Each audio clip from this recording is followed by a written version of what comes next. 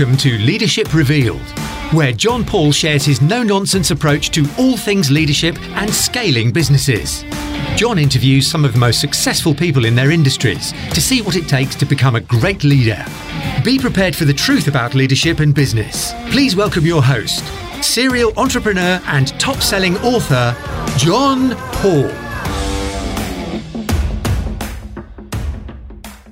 Hi everyone, and welcome to another edition of Leadership Revealed. In fact, the very, very first one of 2023. So before we get started, really appreciate it if you subscribe and like the videos, and then you'll get first notification every time we drop some new content.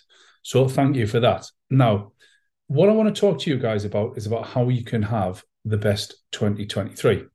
And one of the ways we can do that is by being so much more productive and efficient than what we were last year.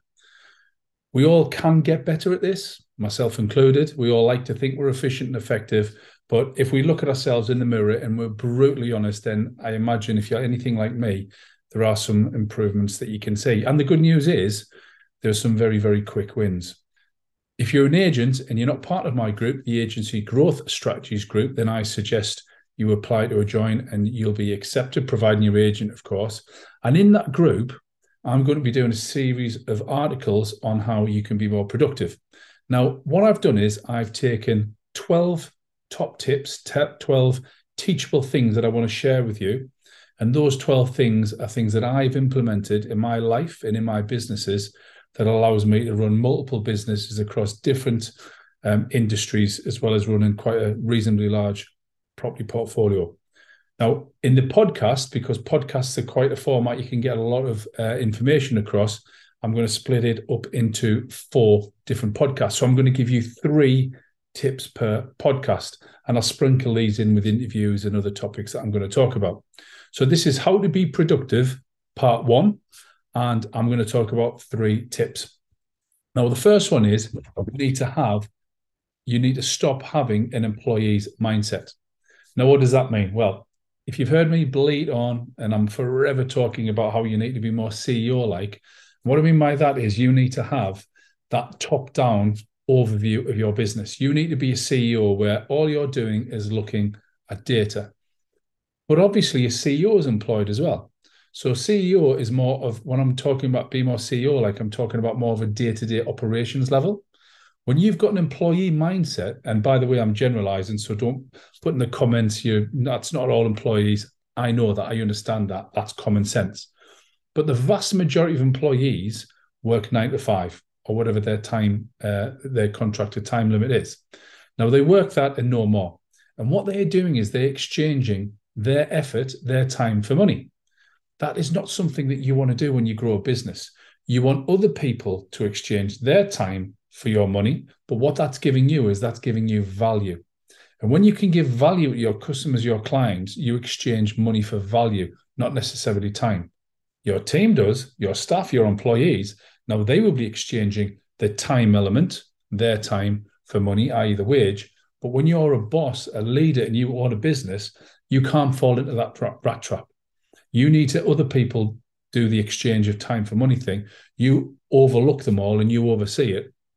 And you can be pushing the buttons and pushing the pieces on the chessboard in the right positions. So that's what I mean by get rid of that employee mindset. An employee mindset is something that won't allow you to grow your business. It's all very well and good for your team. I get that. Not everybody wants to have that entrepreneurial spirit. Not everybody wants to own a business. But if you want to own a true, well-oiled machine of a business, then you've got to get out of that trap. You've got to level up the way you think about things. So get out of that mindset. Get out of being an employee. You're just not going to be able to grow and scale your business. The second thing, and I've spoke about this before on previous podcasts, is be super efficient with your time. And this one is called no agenda, no attender.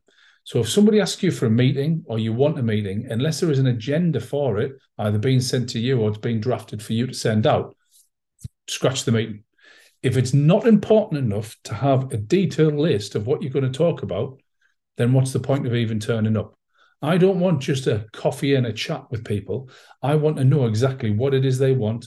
What can I do to help? Is it going to benefit me? Is there a business opportunity there?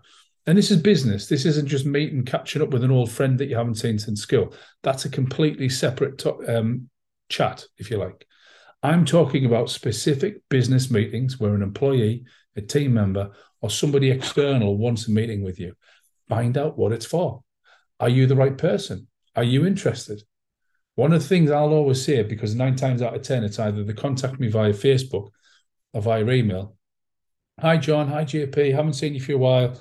I've got this really good product. I've got this. Do you want to catch up? The first thing I'll say is, can I have more detail what it's about? As one, I might not be interested. And two, I just might not be the right person to speak to. Now, as brutal as that sounds, that's how much you've got to be selfish about your time. That's how determined and how blunt you have to be about somebody not being a time vampire and actually sucking the blood out of your time. We've said it before, and you know I'm not teaching you to suck eggs, but time is the one thing you can't get back in life. If you speak to any successful, wealthy, or powerful person, somebody who's made it, who's been there, has got the T-shirt, millions in the bank, the one thing that they value more than anything else, including money and including power, is time.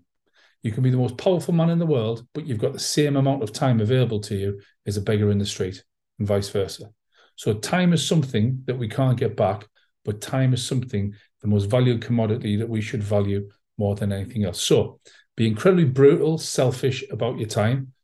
Don't feel guilty or when you ask, what do you want? How can I help?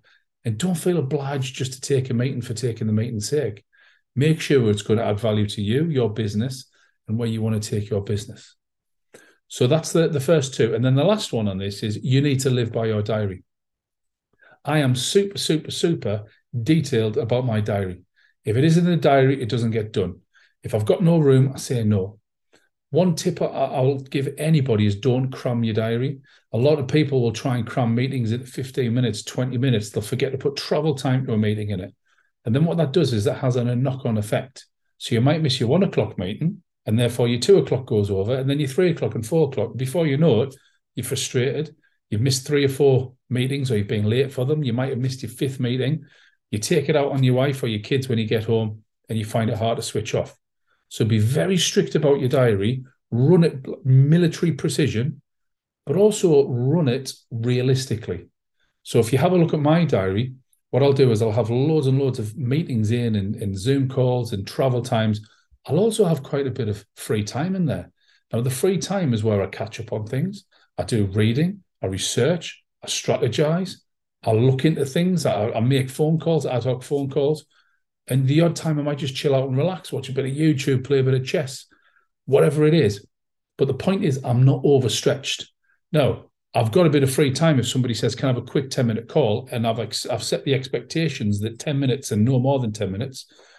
I'll give you an example. I had a message of somebody today saying, have you got any availability? And I messaged back and said, I've got 5 minutes now. Is that any good? I had 20 minutes. There's somebody I'm meeting, having a call tomorrow. He can't book in because I don't normally work in that particular time frame. I've said, I've got 15 minutes. Does that work? I've got half an hour. But the point is, I've set the expectation that I've got 15 minutes. Now, if I hadn't have said that, if I hadn't have set those expectations, then guess what would have happened? That conversation might have rolled on to 10, 15, 20 minutes. And I might not have got the information out of the person I wanted to in order to make that decision. But now I've told them I've got 5 minutes with the person earlier on, 15 minutes tomorrow. That person is going to be very, very focused on saying, right, boom, 2 minutes, how are you doing? How was the kids? You have a good Christmas? What was your New Year? Like, boom, straight into it. I need this. I can help you this way. This is how it's going to benefit you. So being strict with your diary. And the other thing as well is learn to say no. Somebody asks for the meeting and you haven't got time, say, I haven't got time today. I can see you tomorrow. All these things added up together will give you your time back. They will make you more productive. When you're productive, you become efficient. When you're efficient, you will become effective as well. Those things make your business life so much easier. You won't be pulled from pillar to post. You won't be missing appointments. You won't be late for appointments. You won't have the stresses and everything that comes along with missing deadlines. Plan it in your diary. So plan it in your diary. No agenda, no attender for the meetings. And don't feel afraid or obliged to have meetings. Say no to meetings if they're not for you, and stop having that employee mindset. Learn to level up your thinking to think like a business owner. Don't think I've got to work overtime. I've got to work 9 to 5. I've got to exchange my time for money. Learn how other people exchange their time for money, but the value that brings your clients, you benefit from because you own that business. So those are my first 3 tips on how to be more productive. And in the next one, we'll go through tips 4, 5, and 6. So I hope you've enjoyed that.